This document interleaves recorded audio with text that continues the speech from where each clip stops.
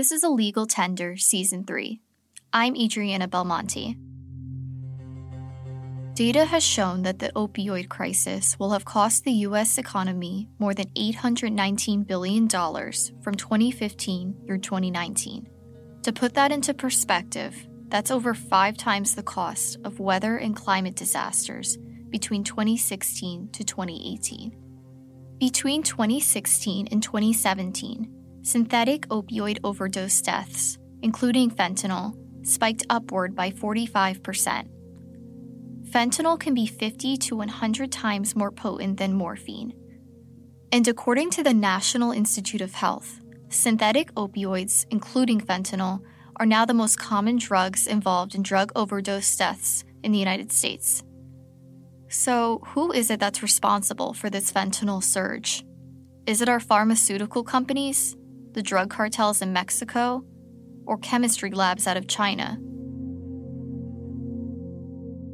A 2019 study from the Cleveland Fed found that prescription opioids accounted for 44% of the decline in labor force participation among men between 2001 and 2015.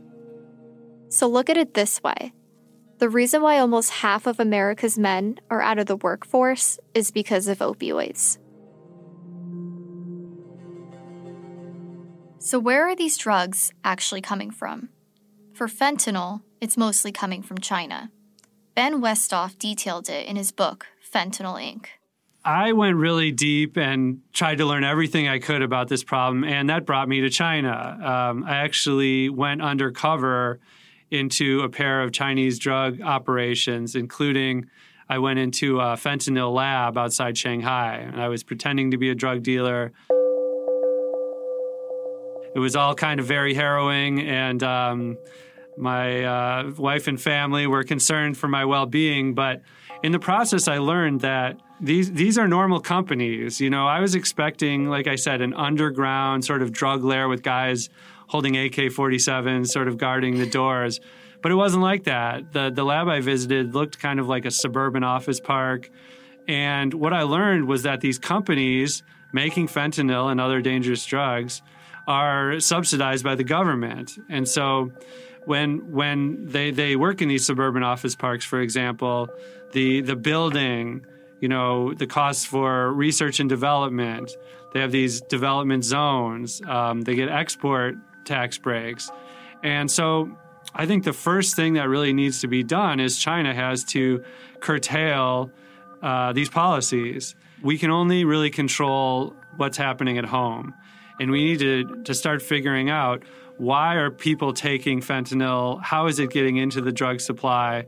How can people better be prepared to deal with fentanyl when it's discovered? And that's something I put a lot of time and thought into.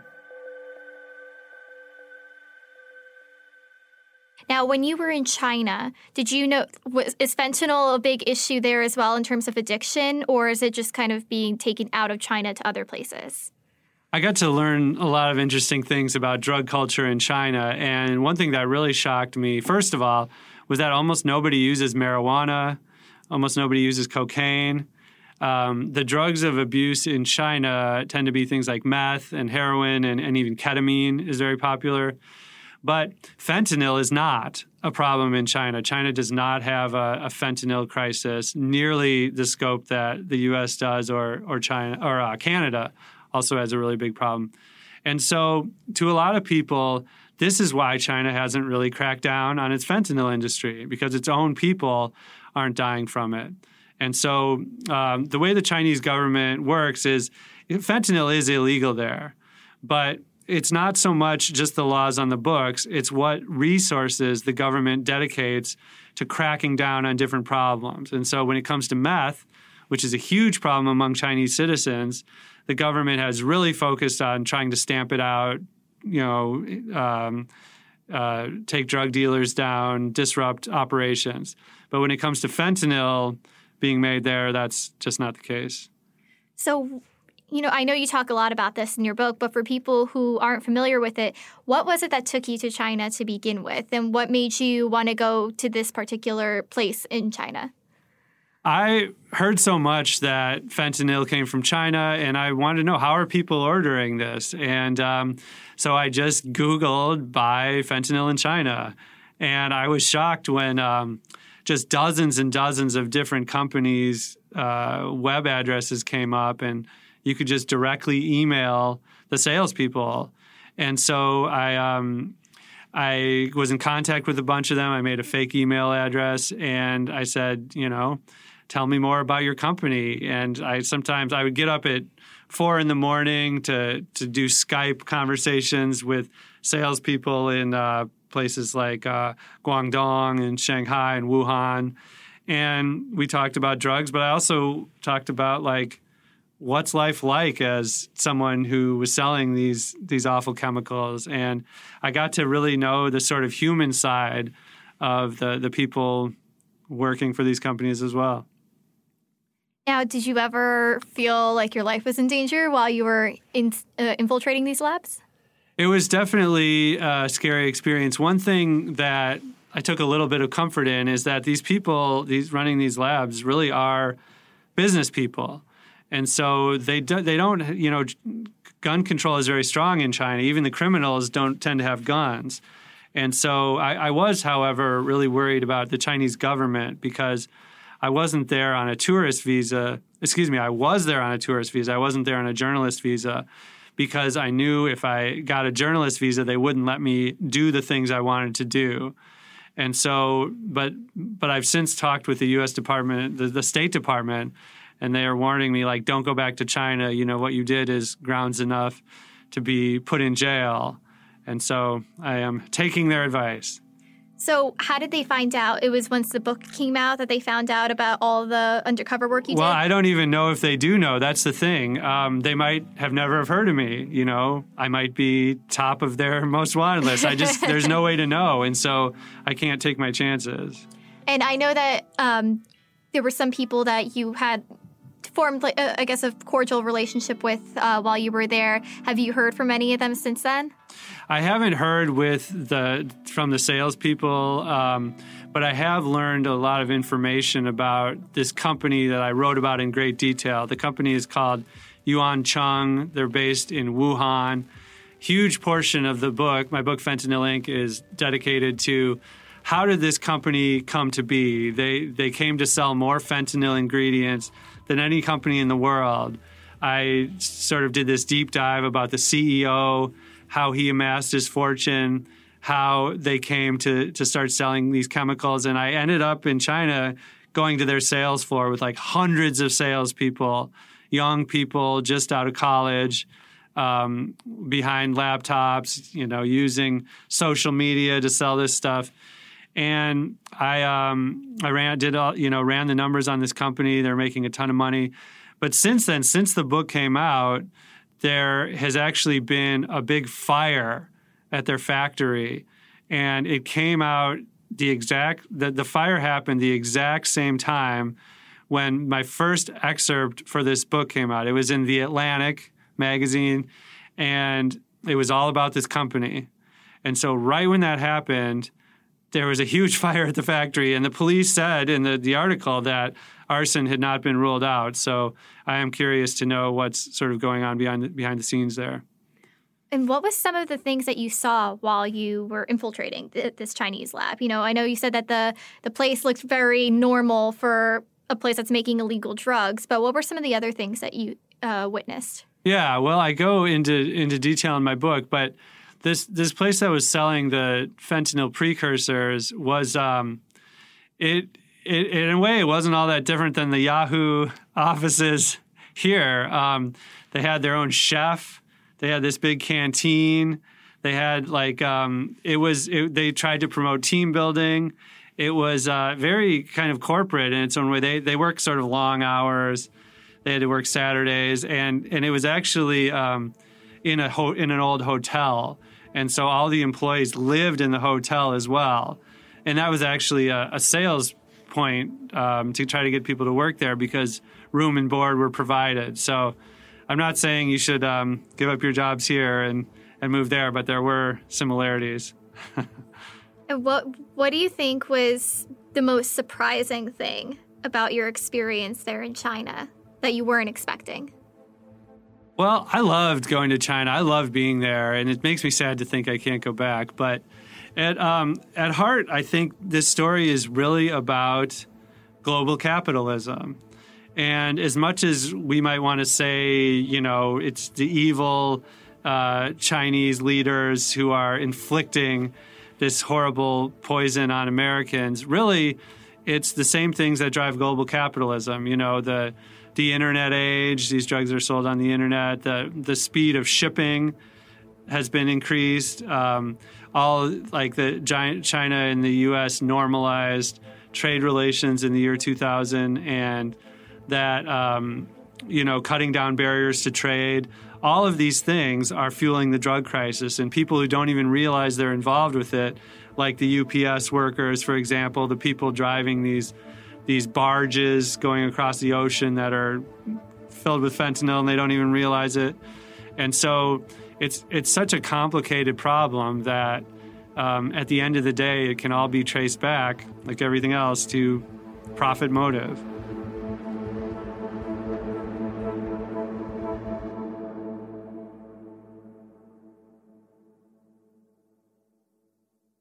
Also in your book, you talk about how these Chinese labs are manufacturing it. So can you go into a little bit more detail of how it's making its way into the U.S. and what's happening before it gets to the U.S. as well?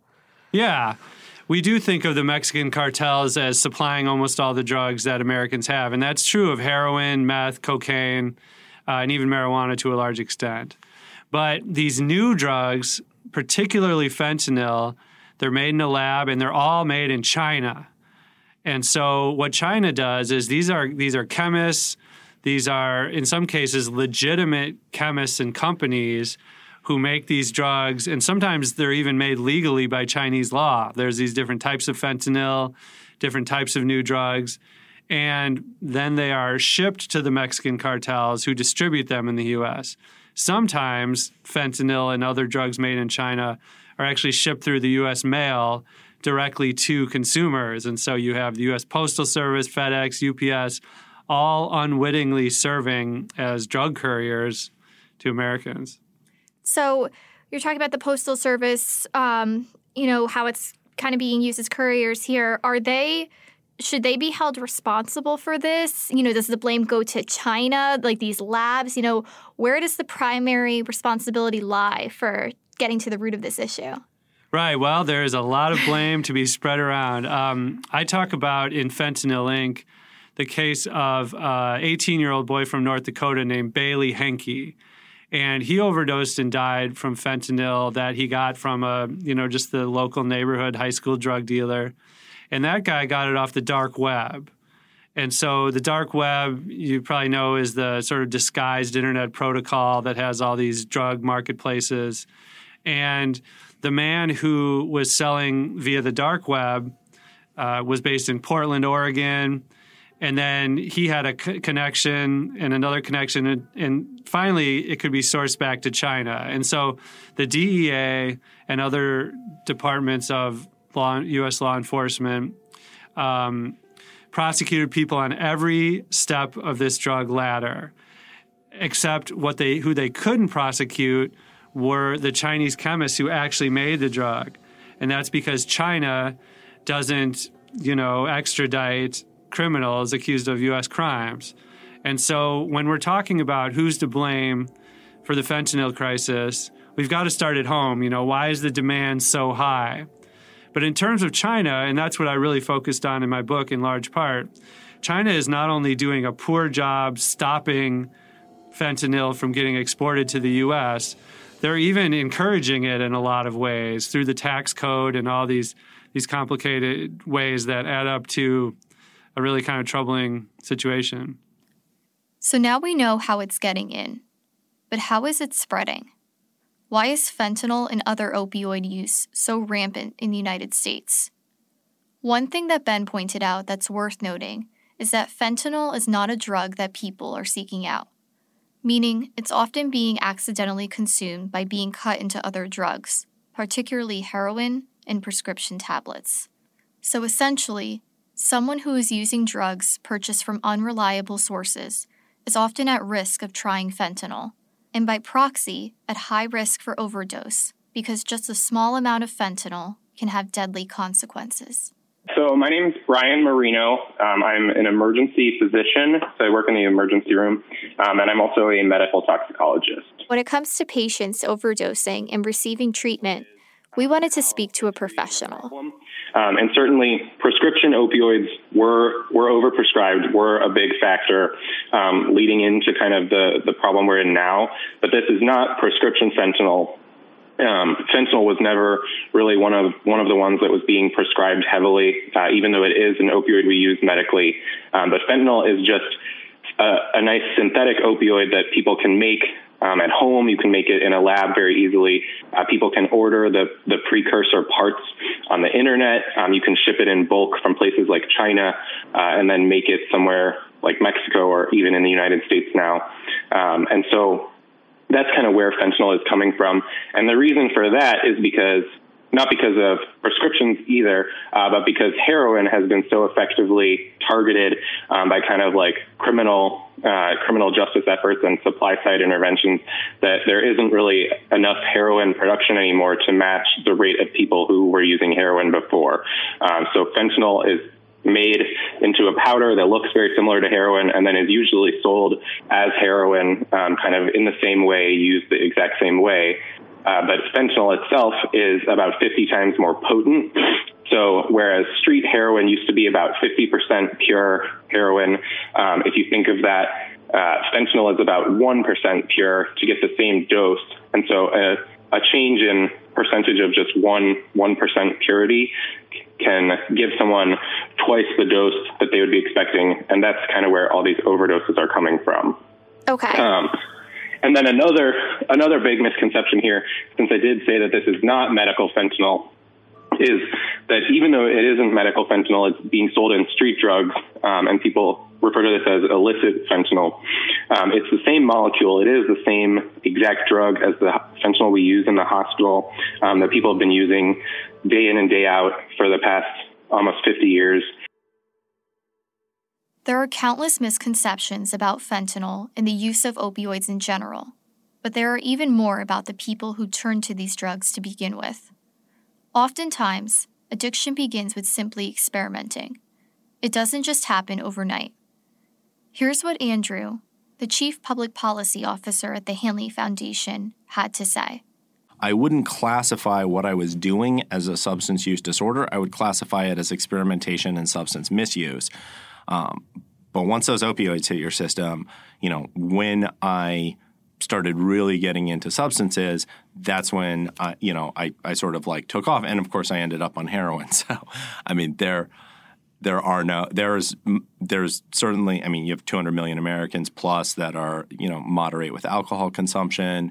You have a lot of people even that moderate with marijuana consumption. There are no social heroin addicts. It's heroin users, rather. I mean, you kind of are either using heroin or you're not using heroin. There's no gray, and especially with fentanyl, which you cover extensively. I mean, no one would, from a recreational standpoint, roll the dice on potentially dying every single time they use, which is why we have 70,000 Americans dying each year now. I mean, we just, this decade that's about to wrap up in whatever, like 10 days or so, less than 2 weeks, is... we lost 500,000 Americans to overdose. It's just unacceptable. I mean, that is fundamentally unacceptable.